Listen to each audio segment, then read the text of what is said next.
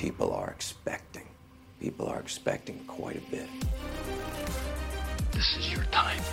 You want to win. You're going to be like this. There are no shortcuts in life. You'll get better because you make each other better. The inches we need are everywhere around us. I know plenty of people that are capable. I know fewer people that are willing.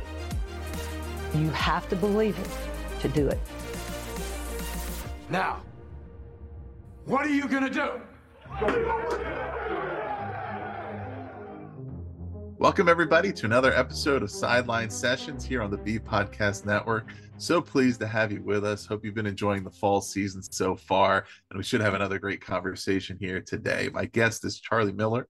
He's a master basketball coach, author, and the owner of Attack Basketball Academy, which is in the Dallas, Texas area. Charlie, in his playing career, was a McDonald's All-American and the Florida's Gatorade Player of the Year at South Miami High School. He played at Indiana University and in the Junior Olympics, and also professionally in Europe and the U.S. And then as a coach, he started out training hundreds of players individually on teams and small groups. He founded the Attack Basketball Academy in 2009, and he's also been a head coach of Breakthrough Basketball. So a little bit of everything here. Charlie, welcome to the show. Thank you. Thank you. Appreciate it, Ross, so much. So I wanted to start with your playing career, and I just read some of the highlights, right? But it didn't start that easy. You had to start somewhere. Come on, so, that's right. How did you first get started? And kind of, I think at the middle school level, right, was when you first got involved in the sport. And what was your first exposure to coaching, right? How did that kind of bring you along and develop into eventually, of course, becoming highly successful?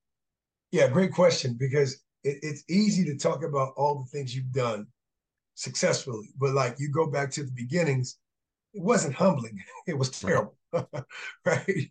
So for me, growing up in South Miami, Florida, you play sports by the season, and football in Florida, if you can imagine, is the dominant sport, American football, right? Right. I mean, it's the dominant sport. So we value playing football more than any other sport, because also we were spoiled in South Miami, Florida. Here's why. I grew up in the late 80s, early 90s, 5 minutes away from University of Miami. Right. Coral Gables, Florida was like across the street from me. So I would go out and watch like the swagger, like the confidence of the Michael Irvins and, the players. And when I was all of 8, 9, 10 years of age. So that, like, going to watch their practices was like wide open. So to say, for one, exposure to like high level athletes was like right in my neighborhood, right? 2, playing sports by the season, when football ended, basketball began, and that was something we did socially. We just played because we kind of were forced to play, because you kind of did everything together. And I don't know, I think I started getting taller, and getting hit on the football field was not fun any longer. And all of a sudden, I just fell in love with basketball about 12 years of age. Yeah. Yeah. And I mean, it's interesting, as you mentioned, growing up around the University of Miami football team in their heyday, and that team having these larger than life coaches, Howard Schnellenberger, Jimmy Johnson, right? Yes. People who were really recognizable. Yeah. And then I mentioned when you went to college, you played at Indiana, and this was when coach was Bobby Knight. He had been there already 20 plus years, won 3. He was already a legend, right? That's right. And so it was inescapable that had to be a big part of your calculations in deciding where to go play. That certainly a big part of this had to be about the coaches, because you knew who he was, and he not only highly successful, but even now, and he's probably been retired 15 years, one of the most recognized, well-known coaching figures, right? And from that era where coaches had those kind of high profiles. But how were you thinking about that? Because of course, as an athlete, it's something, I'm sure there were other things about the university that appealed to you as well, but a big part of it had to be thinking about, okay, who is this coach? How does this fit what I'm trying to be, what I need as an athlete, where I'm trying to go to? How did you kind of think about that as you were entering? So one great question that I want to back up a little bit too, because you got to go back to sports in general with coaches, especially youth sports, when you first start playing. They're teaching you the essence of the game, the essentials, the fundamentals. One, you don't really see it as a character development piece when you're younger. You just want to play, but you don't realize like the discipline, the self-control, the behavior modification, all those things that you know now. Oh, that's what they were doing. Okay, I get it. So interesting enough, my football coaches when I was younger, they were all police officers, or they worked for the city of South Miami, where I was actually born and raised. So they were pillars of the community. So they were always highly respected. You know, you didn't want to make a mistake, not because you wanted to disappoint them, because you just felt you were going to be in trouble. Right. So whatever that was, right? Whatever that, now I know it to now be called a primal cue. I'll talk about that coming up soon. But like, it was just people of high authority you really respected in your neighborhood. And then that led to me, Ross, really, I would say by the grace of God, I mean, this is like unreal. I'm 12 years of age. I'm dunking a basketball. Don't ask me how. This was before you do vertical jump training. This is before you do any type of Vertimax jumping, all the 8 weeks stuff we do now. I was able to dunk at 12. I have no idea how. Why? I don't. Yeah. So it was one Friday night that really changed my life. It was actually my future high school coach, Coach Charlie Funk, came to watch a game because our head coach, Coach Morris, said, hey, your future of your basketball program is here. Not necessarily me, but my friends. Like, they were in the 8th, I was in the 7th grade. And here's your future. So he came to watch us play. And again, I was able to dunk the basketball, shoot lights out from anyone on the court. I don't know how and where. I was always had a good aim. I don't know. That was a God-given thing. Right. So all of a sudden, he walks up to me and said, hey, you have a chance to play high-level basketball. And that scared me. So I was like, who is this guy? One, you don't look like anybody I know in my neighborhood. Two, okay? And why are you telling me this? Three, I play baseball and football. I don't play basketball. I do this for fun. But it was something, he was so persistent at saying, hey, kid, you got talent. You have a chance to be really good. And I was just really like, again, I don't play basketball. I'm doing this because it's the season. It's kind of like they make us do it for like conditioning for football. Yeah. But he was so persistent that here it is. I'm a 7th grader, Ross. All of a sudden, he's coming by to pick me up as an 8th grader. 5:30 in the morning, have me go to the gym at the high school, practice with his high school team. Mm-hmm. That was so intimidating. Yeah. Because I'm seeing everybody in my neighborhood that are juniors and seniors in high school, I'm running away from, because not be bullies, but just in neighborhood stuff, right? Right? They're not bullies, but every time you see them, you're afraid of them because they're really good. And now you're playing and competing against them as an 8th grader. And you're doing well. So it was something he saw in me I never saw in myself. You just got to calculate that 8th grade, 9th grade, 10th grade, 11th, waking up 5:30 in the morning. He's teaching me how to work ethic, effort. And that led to me to have a stellar career in high school. It was Charlie Funk going to coaches. So I want to kind of give you that story to really paint a picture that I didn't realize what coaching meant when I was younger. Now I get it now that it's my turn now to pay this opportunity. That brings out the natural question, which is, can you still dunk? I still can at 46. And I still can. And it's pretty cool to say I can. And it's a lot of energy, put it that way. Okay. I'm on the court sometimes, we'll talk about this later, but I'm on the court sometimes for 4 or 5 plus hours straight. I'm just trying to show a layup. The kids can dunk. Yeah. I can show you how to shoot a jumper, but man, dunking, that's a lot of energy now. Yeah, no, you said you dunked at 12. I think my first dunk was at 13, but I don't think I can anymore, and I'm not going to find out because it's not worth the risk. Come on, man. I don't want any surgery or anything at this point. That's right. You got to do the podcast next day. I got more trainings, man. It's not worth it. Risk is not worth it. No, yeah, it's sad. I don't know when the last was. I hear that, man. I hear it. I hear it. So this was right, your experience with coaching as a player. Yeah. And now, then, of course, eventually after your playing career, you started moving to coaching yourself. Are there certain things that, as you were developing your own approach to coaching, right? And I know at this point you really promote it's a process over outcomes approach, but are there certain things that you specifically took from the coaches that you had? And are there specific things that you didn't, right? Because of course, when you're of course, process over outcomes doesn't mean we don't have great outcomes, but at the same time, when you're playing at elite level Division I basketball on the professional levels, of course the outcomes are the focus in a way that it's not at youth development. So I'm sure there's certain things that you said, yes, I learned this from these coaches, it's part of my thing, and other things you said, this is just not the right thing for this level of athlete or for what we're doing here. So the best way to put that is, over time, when you have an opportunity like I've had from high school high level, college high level, playing professional sports high level, to sum it up, what you end up doing is you learn what not to do, right? You learn what didn't motivate others around you. And you saw how they probably became more resentful or personally. You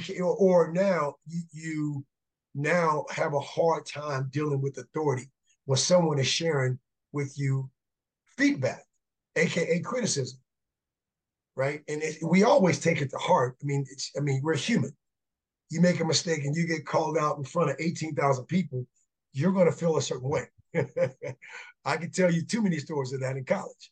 But you learn what not to do. You learn to be, for me, it's really about relationships, right? It's the best way to say it is you treat everybody fair, but not the same.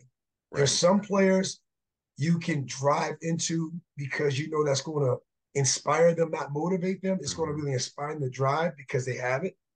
It's some that you probably have to have a more try softer approach. There's a try harder approach, try softer approach.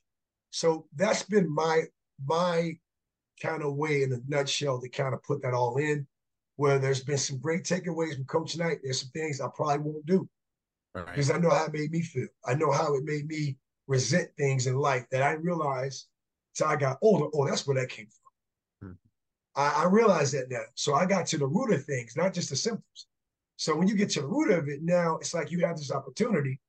It doesn't make you soft, it just makes you more aware, right? And this, to me, what makes you more resilient, because now it's more of the soft skills of life you can actually now instill in somebody else and say, I can now share with Ross in a way to correct him where Ross feels I'm on his side and I have his back, versus Ross is the worst thing on earth, which sometimes coaches make you feel at those high levels, because at that, it's just about wins and losses.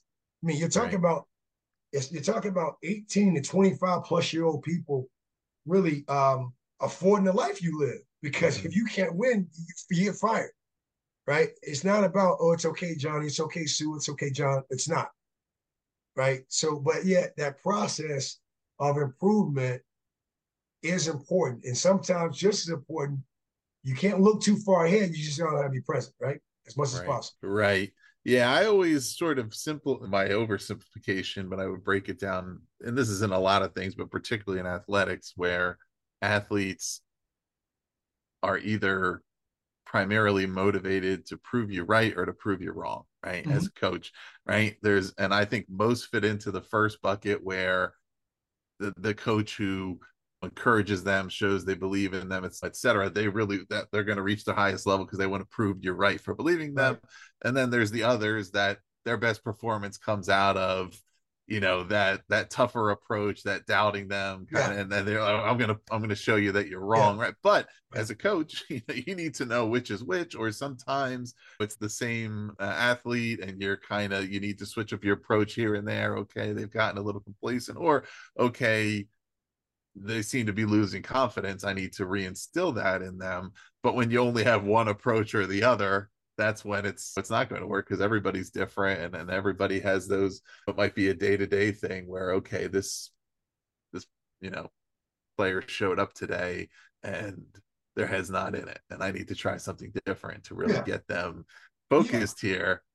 And it's interesting. I would say, like, in whether it's popular culture or just kind of the overall approaches toward it, how things shift back and forth over time, right? Mm-hmm. We once had this idealized version of these super tough coaches who were just trying to give and then it's shifted to now it's about positive encouragement, and it kind of goes back and forth, but really what it's about is knowing your athletes, knowing their personality, truly caring about their outcomes, and figuring out, what are the things that help to bring the best out in them. No question. I mean, if I could interject, what I do now, this is an approach I actually do now, because this is a lot of reading knowledge, books, strategies, also just experiences, what I've gone through, highs and lows with coaches over time. I proactively like to ask young athletes, and it shocks them. Here's the question. The question is, how do you want me to coach you when you're in a bad mood? Mm-hmm. And normally they say, what do you mean? Hey, it's all good now. This is great. Everything I'm sharing with you is working. That one day you had a bad day in school and you came here and I could tell something's wrong, but you tell me that proverbial nothing. And you're sure. That's proactively what we need to activate, that skill. We need to know the rhythms, because when you have that bad day, that tough day, I want you to find your voice and say, Coach, I had a tough day. Not to call you soft, to say, no, that's strength. That's strength. So now we need to adjust our workout. We need to adjust what we do today, because you may not have that physical aptitude. You may not have that physical resilience today. Mm-hmm. Now you need me to be more on your side, not to hold your hand, but to kind of get behind you a little bit. So proactively, I like to ask those questions in the beginning as I'm getting to know my young athlete. So it's something it's a behavior. It's forever adjusting. Right? It's not just set, right? That's that process. It's behavior modification. It's forever going, right? And I think it's not necessarily head knowledge either. It's heart. You're trying to get to know them for who they are, not what they do, who they are, what they want to become in life. As you know, the ball will stop bouncing. There will become the fifth quarter in life. How can you support them? So that's where I go back to Coach Big O when I was younger. He taught me how to be nice. Be nice, Charlie, but in a nasty manner when you play. Off the court, you got to be nice. Off the field, nice. On that court, be nasty. That stuff I never forget. So that approach is something that, again, proactively, I like to come into when I'm first training a player. I want to get to know them. Not when we're reactive. I see something's up. You don't know me that well, Ross. I'm asking questions. I'm giving you details. You give me back. I'm going to take that. I'm going to take accountability, because I've been there before and I know what it looks like. It's a boil up. Right. It's a boil up. So how can I proactively now help myself, but help that young person understand that how you do anything in life is how you do everything in life. You can now have that approach with everything you do, not just on the court, off the court, whatever it might be. Yeah, and I think that ties in, nicely to what you describe about your approach coaching the whole player, the physical, intellectual, emotional. Yes. That it's the whole person in front of you. Of course, you're coming at it with the expertise of wanting to teach them about the fundamentals, advanced techniques over learning the game, but it's people that play the game, right? It's, you have to know, you have a bad day, good day, or I want this to be that if they did have a bad day, how do we turn this into the thing that turns that day around versus now I got to go. Now I have to go there. Yeah. This is just getting worse. Yeah, having fun with it. There's players I train, they miss a shot. We just first started training it. They miss a shot. OMG, but they say, oh my God. And oh man, I'm like, first of all, I'm not even upset. Why are you upset over missing a shot? You try to impress me. Don't do that. You need to learn how to miss. This is rehearsal. Make mistakes. Mm-hmm. You need to make all the mistakes that you can, right? Learn that. Learn how to say next shot, best shot mentality, not react. Play with the emotion. Don't get emotional. Because let that emotion go into technique and tactics, strategies, not into every time you don't get that outcome you want, you blow up. Now it's 3 or 4 shots. I got to calm you down. Let's not do that. But again, that's a process over time where it's about balance, right? It's about balance. Okay, you missed a shot. How about you create an algorithm? I can't miss 3 in a row if you can shoot that well. I can't miss 4 in a row. I'm not there yet. Right? Next shot, best shot. Okay, next. Say something. Let's, instead of we have a reaction to it, let's continue to respond to it and then create a possibility. Yeah. Yeah, when it comes to balancing technique with mindset, what's your approach there? And does one come before the other, right? Because a lot of times the mindset is focusing on the fundamental and also it's those things of really instilling and drilling those techniques and those fundamental skills so that on that day when you're tired or you're under pressure or whatever's happening, like you can get into those routines. But of course you have to have the mindset to focus on those things first, because I'm sure most players don't come through the door thinking let's learn the fundamentals, right? They're coming thinking about something that they think is more exciting, but that's how you get to the next level. Yeah, so great question. And one way I share this now with players in a nice way is what I get a lot of times is players want to learn advanced concepts. And I'm always asking a question. I'm not questioning them, and I'm saying this on purpose. I'm always asking, what is advanced concepts to you? What does that mean? And they'll give me their answer. And then I'll ask another question. For example, how many dribbles do we have in basketball? And I'll get, I don't know. Okay, not wrong. It's only 5 dribbles in basketball. A pound, an inside out, a crossover between behind. If we don't know those 5 things, we want to know some advanced concepts. Complexity does not equal effort. Right. Complexity, simplicity. The key to consistency and efficiency is simplicity. So you don't have to think about these things, right? So because a drill is complex doesn't mean it's advanced. Sometimes the most simplest drill is advanced because it helps you focus. And focus brings concentration and awareness. So I'm teaching that. That's what I'm teaching more so to the mind. I don't know if you've ever heard the word platitude. You ever heard the word platitude before? Mm-hmm. That's what this stuff is to me. I'm sorry, right? And to educate our listeners, right? Nothing against it, but platitudes, my listeners, are the moral statements that we constantly hear that mean nothing to us. Not saying again, nothing against it, Ross. Mindset, to mental toughness. Man, I'm hearing this everywhere I go. I'm sick of it. I'm sorry.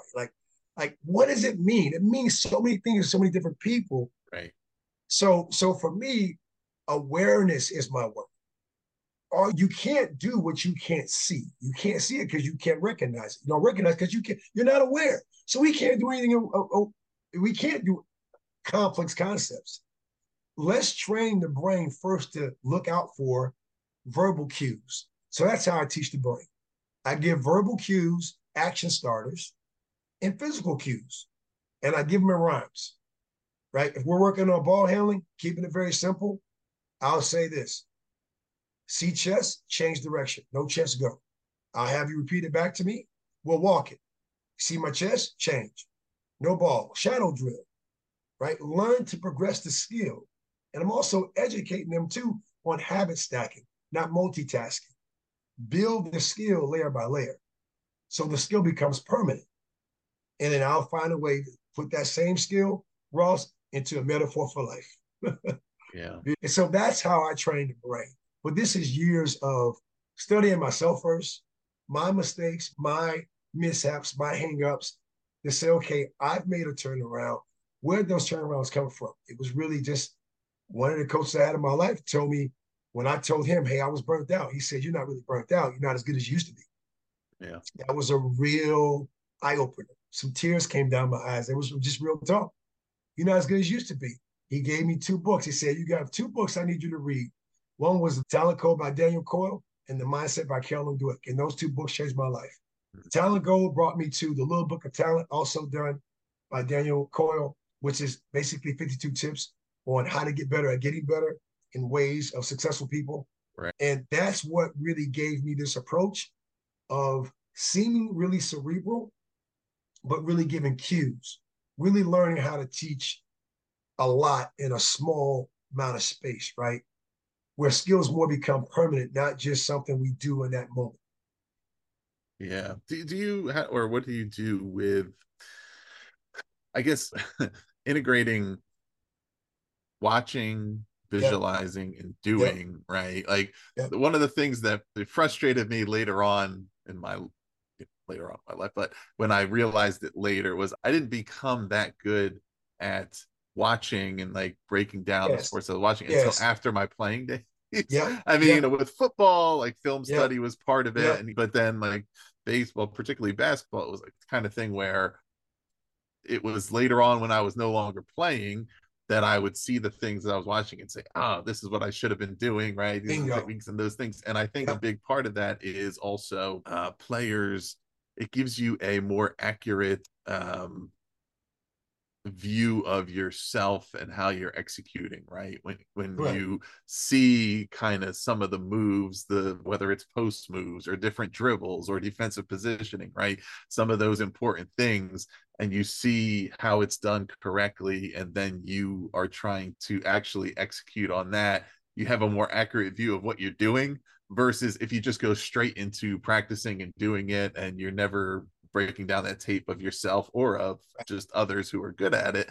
You may, in your mind, what you think you look like is not what you look like. Yeah, definitely. And I would say I've been able to travel the world not only as a player, but also as a coach doing basketball camps. And this is worldwide. Mm-hmm. There's three styles of learning, right? There's kinesthetic, that's doing. I got to get the ball and go. I got to feel it. I got to make mistakes on my own. It's auditory. I can listen. Like you can give me step one, step two, step three, and I can go, right? And then there's visual. I can see it. Don't give me words. Let me go. So KAV, right? Learning styles. And we all are a mixture. Some we might be stronger in one area than another. But to me, on the Western side of the world, we don't like to listen. We like to just do. Mm-hmm. We go. And then they got to show me. And the checking for understanding is what we weren't taught. Well, how I grew up. Just go figure it out. And actually, it was harsh. I mean, go figure it out with some choice words. And mom and dad was approving it. Get hit upside the head, your helmet. Get pound on your back or your butt. It was done by force, right? I mean, I'm just being real with you, right? Mm-hmm. Now, I don't want to do that in the day and age we live in. I know how that was done. That's why I said I know what not to do. But you got to take it here. We don't stare at what we want to become like. We don't copy. We don't mimic enough. We don't. We just want to do. Versus I tell players, this is John Wooden's way of teaching. Okay, his philosophy as a coach, to keep it simple, was explain what you want done. Mm-hmm. What is the outcome? Demonstrate it. If you can't demonstrate it, you can't demo, find an athlete or find a coach who can model it. Have your athletes imitate what you demonstrated and then coach, because coaching means correction. So in an acronym for me, EDIC. So that's the way I tell players, watch me, stare. Don't mimic it. I'm going to have that time. And then do it away from the basket, because the basket is disruptive because you have that ball in your hand. You just want to shoot. And it's not the shot. It's your footwork. The game is won from the ground up. It's really your ground in your head. Everything else will follow, right? So it's the steps. So that's how I've been able to really curtail and help athletes understand. It's not necessarily just watching generic pros too. We can go watch Kyrie Irving. We can go watch all these pros. That's great. It's a great move, but let's watch the details of that non-dribbling hand make contact, that chicken wing, that offhand. Let's watch it. Look at how the arm was down from that defender. His wrist got over top. Let's look at that detail. Now let's go work on that detail. Look at how it's creating use space. So it's a lot of reinforcement I've learned to do over the years, but learning how to stare first and then mimic second and then do is really the best way to get that skill within about 8 weeks, to be honest with you. Yeah, and one of the things you reference, I think, on the Attack Basketball Academy website is, players that have these goals, and everybody has their own goals, right? They're coming from all kinds of levels, and But one of the things standing in between those goals is these confidence crushing roadblocks, right? And part of overcoming that is the mental toughness piece. And you referenced earlier, right? There's a lot of platitudes that get thrown around about mental toughness, or sometimes it's just not even that far. It's just coaches saying be tough, right? Without actually teaching it. But what are some of those, when you think about especially the athletes you're coaching nowadays, some of those things that really do challenge their confidence or challenge their ability to see themselves getting to their dreams? And then how can coaches go about really developing that mental toughness in them to understand that a lot of those things are real, right? But there's only one way to get beyond them, and that's perseverance. Overcoming, correct. And so, and I call that the other side of success. So one of the ways for me is the first challenge I give an athlete, whether the athlete is 7 or 8 years of age to 20 plus years of age. We had a great session. Yes. Okay. Can you give me feedback on what we worked on? Okay. Awesome. Okay. Now, where are you going to keep all these things in my head? Okay. As soon as you walk out this door, you're going to forget 90% of this stuff. So the best way to say it is when you think it, you got to ink it. The word ink is in think. You have to learn to become a student to write this stuff down. It's too much. And we're really talking about 1 or 2 things that you probably learned this session. If I'm doing a basketball camp, Ross, it's 6 hours. I'm teaching from 9 to 3. And I'm proactively saying, you're going to learn a lot of details. I can have your head spinning. It's going to help. It's going to be great. It's in your face. It's going to create advantages. But if you don't take precious time in between water breaks, go to your phone, not to look at TikTok, but to write down in notes 1 or 2 things, this is going to be like a slippery fish and get away. All of a sudden, you're overwhelmed. And I think that's what it becomes more than anything. The thinking process in sports is more overwhelmed because I'm not saying this is a problem, but I think a lot of coaches weren't taught or the value of note taking, studying. Right. Because if I only have 50 minutes of a practice session at third period as a high school coach, and I'm getting ready for this is preseason, if I'm not proactively doing things and I only have so many minutes with them per week, then it's tough. And I think that's what happens. It's hard to be effective with a window if it's going to be all dedicated to my plays, my sets, my actions, and then my small-sided games that break down my play sets and actions. What window is there for players to learn how to take notes if that's not something you're proactively planning out weeks at a time? So that to me is one. I'm telling players you have to get a dedicated notebook. You can't have a 4.0, 3.8, 3.9, 2 a high GPA, but on the court you're playing like a 1.9, a 2.0, and you wonder why. And it's hitting your confidence because that self-image is hit because you're winging it. Let's face it. You're trying to keep all this information in your head and then in a moment's notice make these moves? Nah. That's why I say the pros are cheating you. You don't realize a pro is as cerebral as they can be. They're watching the same play over and over. They're studying LeBron watches TVs. Yeah. He's watching 8 games at a time. Right? And why? Because he wants to see tendencies. Where are the weaknesses? Where are the strengths? Where are the opportunities? Right? So like, that's what I'm more so trying to share with young athletes. I don't care what sport it is. Right? You want to stare at what you want to become, but learn the intricate details of how you can create advantages and put your opponent at disadvantage. Yeah. Yeah. And when realistically, as a young athlete, when you attend a camp or training session, you don't know what's going to serve you the best in the future, right? You need to kind of take note of that, revisit it, try out different things, because there's that one skill, that one technique, that one thing in a whole day of different things that is going to end up being the go-to thing for you. That's right.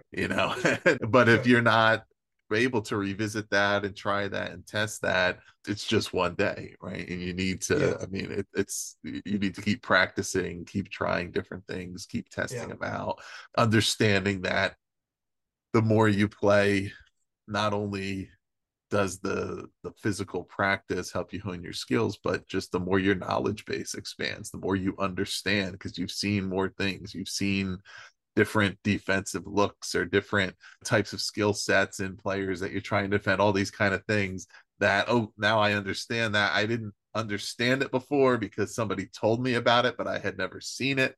And now I get it. Or now I've seen somebody who's just this person that I underestimated, but they just were really good because they knew how to position their body. And now I understand it. And okay, what was that thing that I learned about 6 months ago? I have to go back and think about that again. Do players have different ways that they are, actually, it's not even the direction I want to go, because I have something more interesting in mind. Is I think there's something that you must have learned about through the fact of having the academy and the way in which you, and I'm sure this progressed and developed over time, right? But you have a website where everything is laid out. It's clearly articulated. Here's what we do here. Here's our approach. Here's how it helps you. Here's what you're accountable for. All those things that I think is so critical to the success of those student athletes, to understanding that all the stakeholders are clear on what is the approach here and what are we trying to achieve and what do you have to do. The players, their parents, their other coaches, right? Things that sometimes I think can really be missing, let's say, from a coach who is the high school basketball coach, who doesn't have to, they're the coach at the school, the players are going to come to play for that team. They don't have to necessarily put all that stuff out there or they don't, it's not a requirement that they be as good at communicating all of those things. And yet it's beneficial if they do. Right. Because now everybody's on the same page when you talk about things like whether it's, process over outcomes, or whether it's particular techniques or skills that you're trying to develop, or whatever it is, that if we're all on the same page, you understand what our goals are. One, you can get more support because now, if you go home and parents might ask, okay, well, what are you working on? What did you work on this? And you can get that reinforcement. Or your administrators or whoever's your boss, right, is hopefully evaluating you based on the program that you're trying to run, not based on their perception of what they think it is you're trying to do, because you haven't really communicated. But what have you learned through that process of having the academy and through learning more and more about how you describe what your approach is and articulate that to the stakeholders that are then involved? So I can tell you this, when we first started, I mean, a lot of the ways now came from really attrition. It really didn't come from having success and then here's this GPS I call game plan for success. No, it was losing players. As we had 20 teams at one point in time in my organization, it was trying to be everything to everybody, never saying no, trying to be at every workout, every practice, and feeling like I let people down, not trying to groom new coaches, help them out, coach the coaches in a sense. So it really came from a loss that I said, okay, I had to take a step back and say, one, I have to get better at coaching. Just because I played doesn't mean I could coach. Doesn't mean I could teach the game, right? So I think that's the first thing that probably came up. But then second, it was life, because for me, as I was reflecting through like losing players, losing teams or organization, this is now like 10 plus years ago, I had to look at myself. Okay, what was I doing missing? What was I still hung up on as a player? What was really showing up when I got mad? It's easy to say now to you, Ross, have emotion, but don't get emotional. I stayed emotional. Right. When I first started. Plus, I mean, it was a brand new business that really was a hobby that landed to now an S Corp, a full-fledged S Corp academy. So I didn't know what I was doing. I had to get better. So I think it was more learning that if I really want to be taken serious in this space as a coach, I have to get better as a coach, one. And then what is my approach? I know what it means to be selfish, because in a way, you got to be that way. To do the things I've done in life, to be honest with you, there's a selfish element to Gatorade Player of the Year, score 32 points a game, go to Indiana. There's a selfish component to it, but then what's the team side of it? Right now, there's a selfless side too. And that selfless side, to me, is learning contentment, not complacency. You have to learn to be where you're at before you want to grow to where you want to go to. Staying still, right? Being used to grow and develop, process. Learn these techniques. Struggle with these techniques. Now these techniques are a little easier. Now I can stand on it. I can be accountable towards it. Okay? But we're talking about 10 plus years of heartache and pain. Success up and down. Now you have a steady understanding and a steady base to now impart. Now let's also talk about this last piece, my statement, because it's really not about my academy. And I say this because of this. Where we stand on is this. What I tell players is for me to teach you premium individual skills that transfer to universal team concepts in the sport of basketball that fit your coach's playbook, not mine. You come to somebody like me to be an additional resource, to break down coach talk, to give voter confidence, to say, hey, it may not be good to talk to coach during the game or 24 hours after the game. How about we ask coach questions? Don't ask about playing time. Hey, coach, I know we're getting ready to play XYZ, and I know I'm on the scouting team, coach. How can I help Corey guard so-and-so, that really good player on the other team? Coach, can I be that scout team? How can I ask these engaging questions to break down that barrier of always, okay, that sounds like a question the parent asked him to tell me, and I'm already trying to avoid the kid from breaking the kid's heart, if that makes any sense.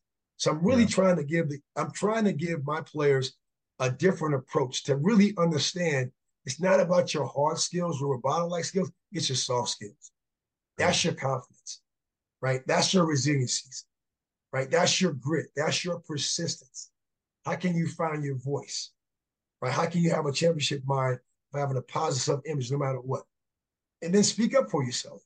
So those are the things that we're doing, and I make sure that the players know it's about me helping you understand your coach's playbook. What do? Let's work on the skills. Let me help you build it up, and let's get to the components and pieces. A part whole method is what it's called, right? Break down part of what you do whole, so then when you get back, you have a better understanding. You get around, you're a real coach, high school coach. Right.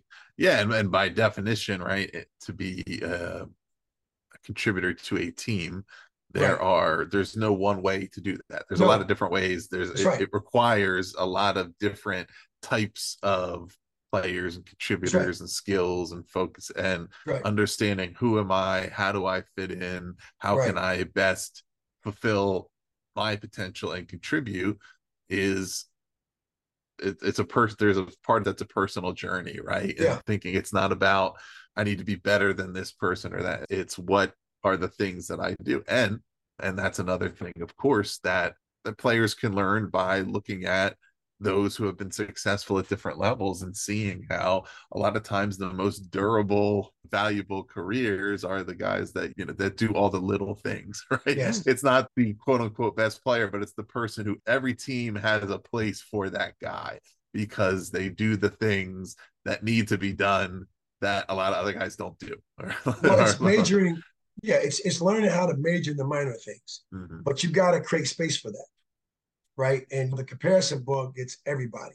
And I'm always listening out for when I hear players say, hey, I'm better than that player, and he's on the A team and on the B, and like, okay, I don't quote unquote call somebody out to say, hey, don't do that. Hey, what makes you think that player is not better than you? Or what that player is doing every day? This is more so a reflection. Right? I mean, I'm a big mirror. I'm a 6'7" mirror, right? Before I start telling you what you're doing wrong, I'm coaching little Charlie. I've been there before. I know when I say, hey, that person is better. Okay, would you say that in that person's face? Not trying to, be confrontational, No, you wouldn't. So don't bring that to me. I'm not gonna feel sympathy. I want to teach you empathy. I'm gonna teach you now how to be passionate about. How about you just focus on the things you can control? Your effort, your attitude, your enthusiasm, your words, right?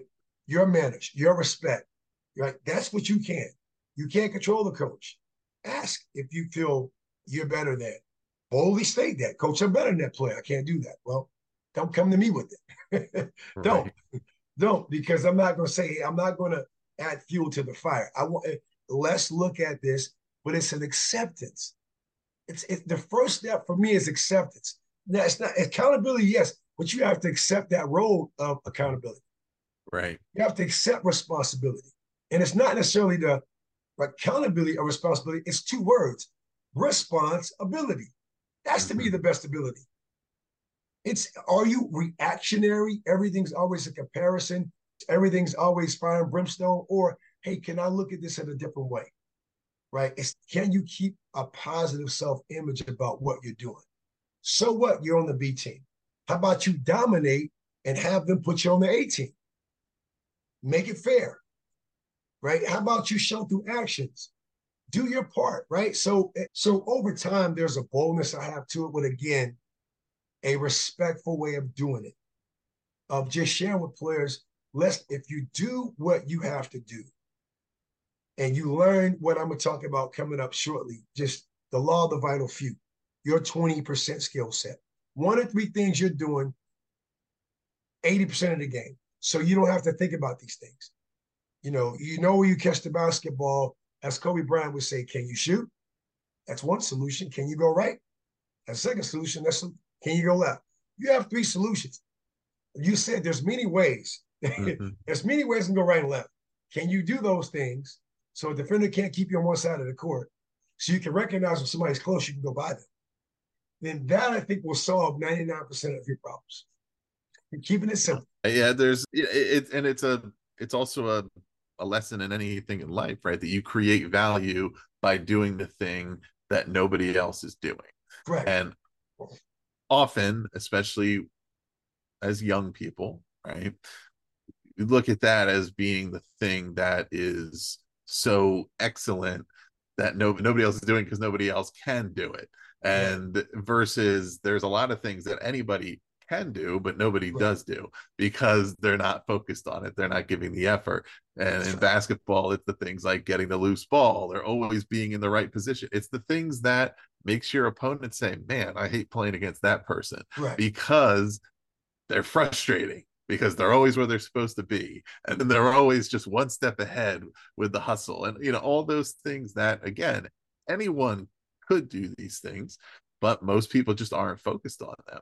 Well, because they're opportunities. It's not a value. It's not value, right? When you're younger, you value scoring the basketball. You value the thing that brings you attention.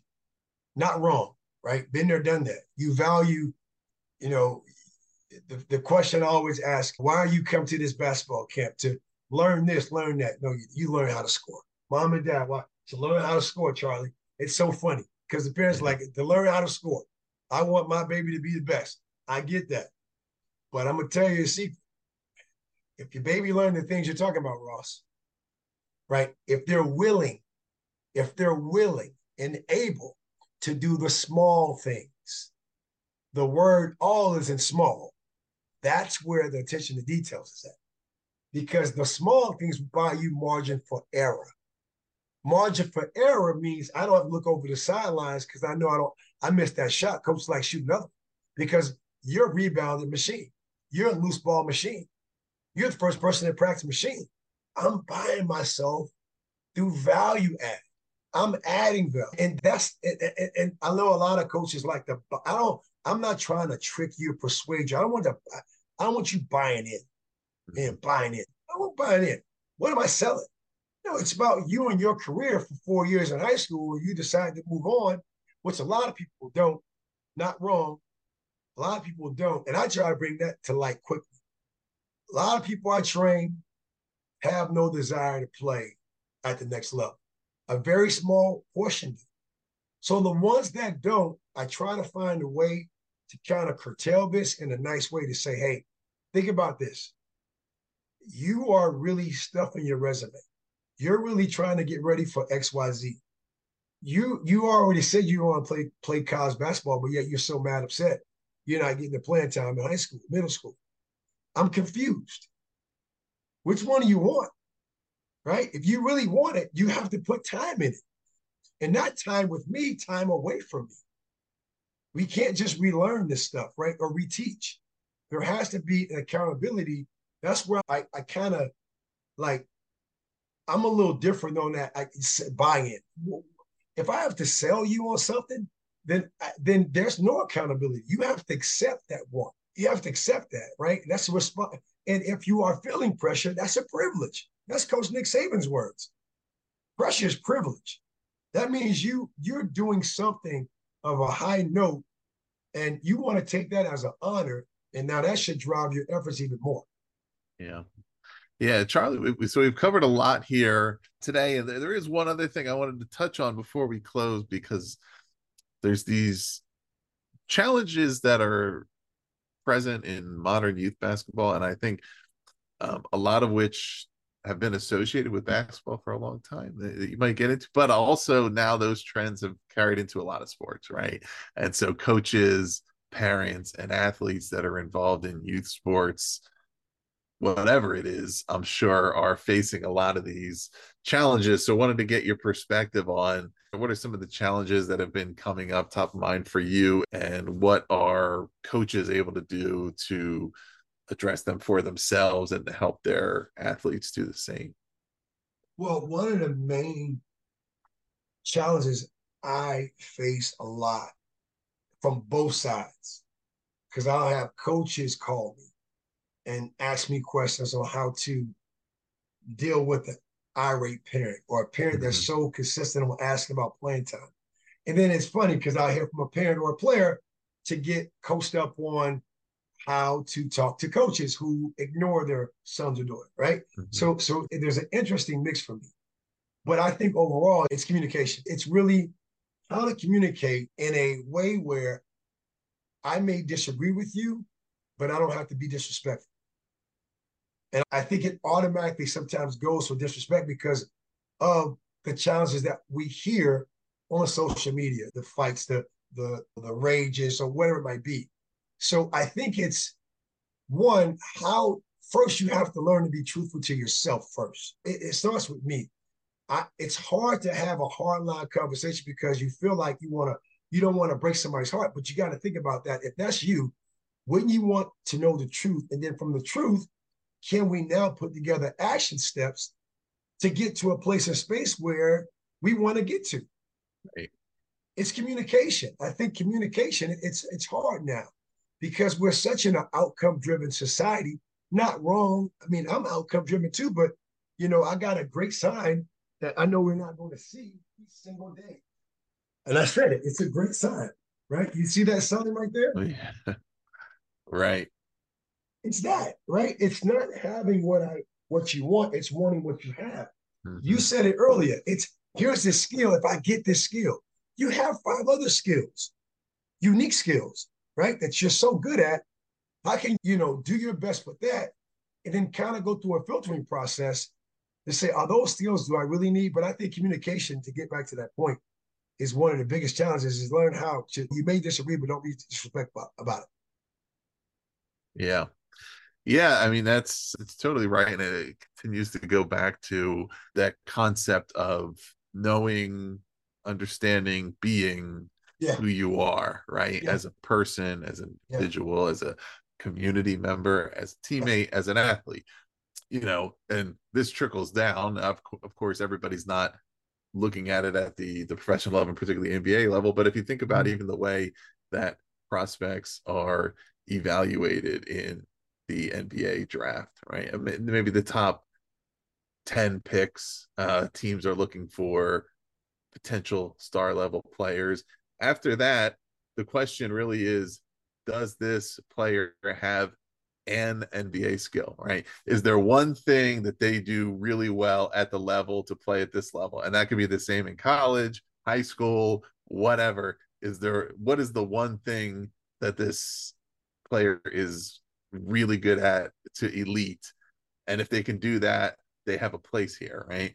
Yeah. And that's part of being realistic with ourselves. Say, what's the one thing that I can do or learn to do or train myself to do better than anybody else that I always am able. And also, if I'm not doing that, right, I need to be honest with myself. And that's, of course, I'm assuming for young athletes, where having different coaches to work with, different impartial opinions. Yep. If they really want to do it, you have to be open to the honesty. That's right. To go and say, look, I'm not getting a lot of playing time with my team right now. What am I missing?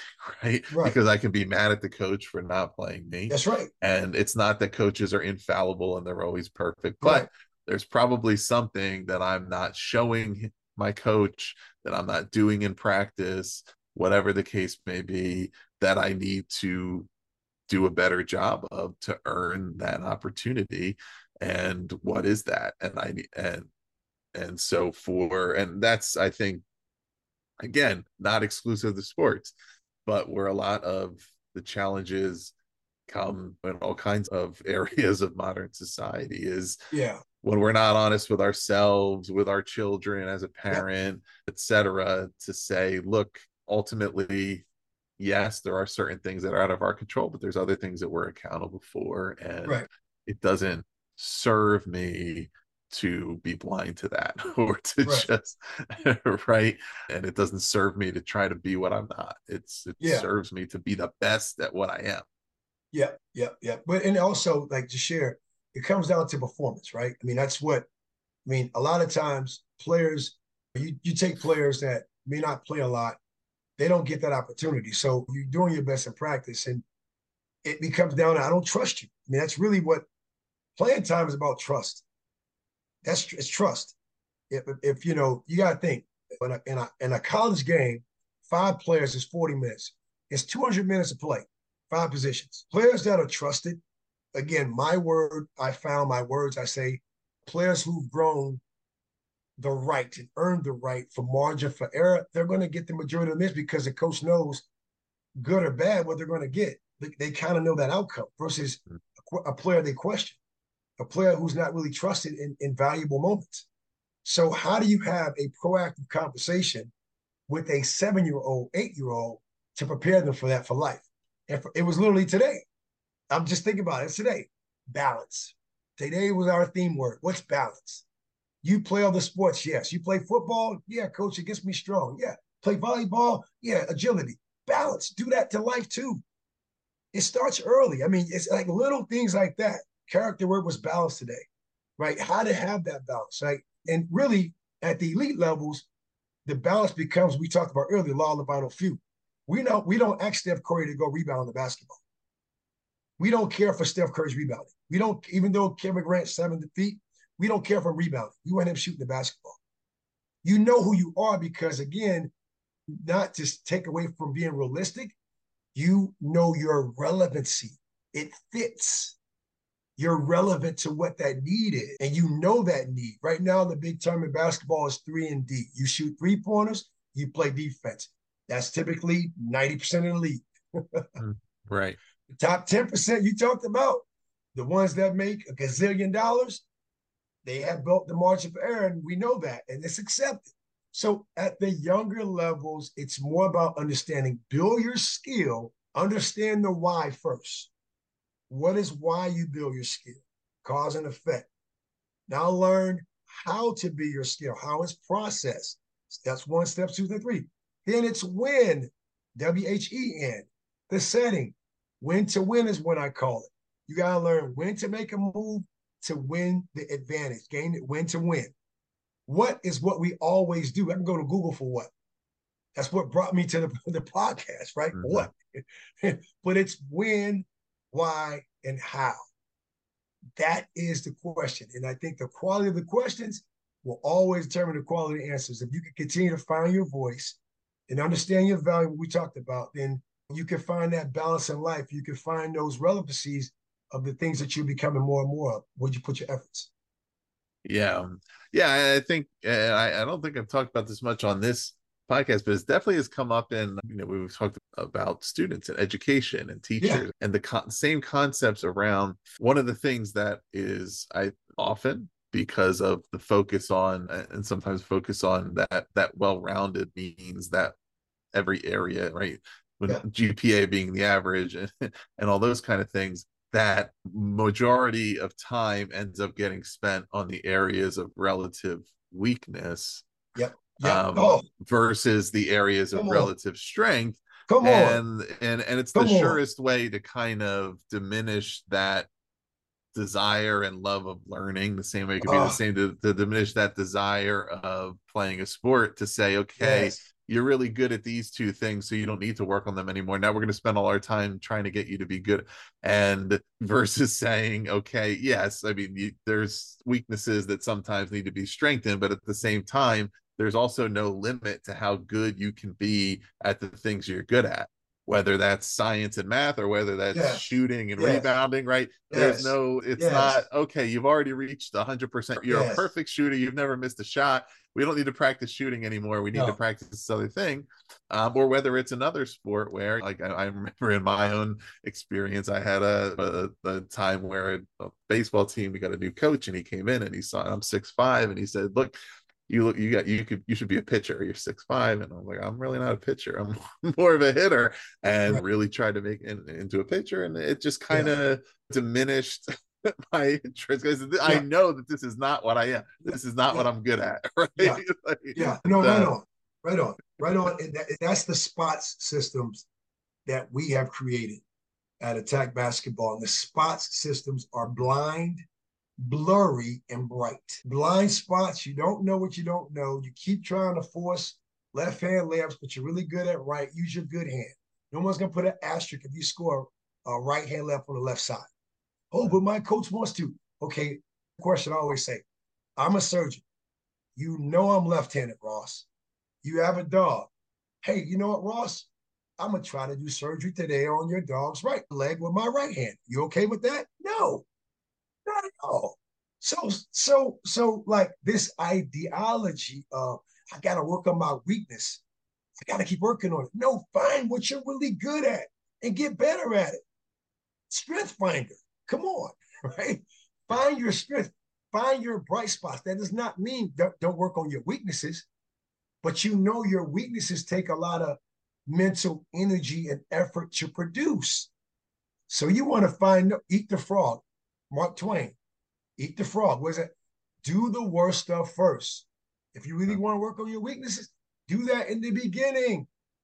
So when you're tired, you can go shoot, because you know that's your thing. You can go sleep and shoot. You can do those bright spot things. You don't need the motivation, inspiration.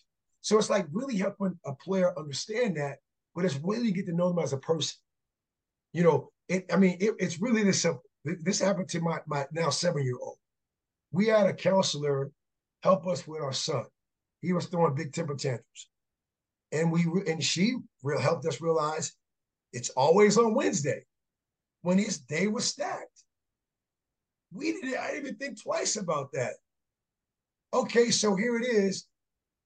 We're trying to get him to do things at 4 or 5, but his day is after school or whatever, his day is stacked. Hour of this, hour of that.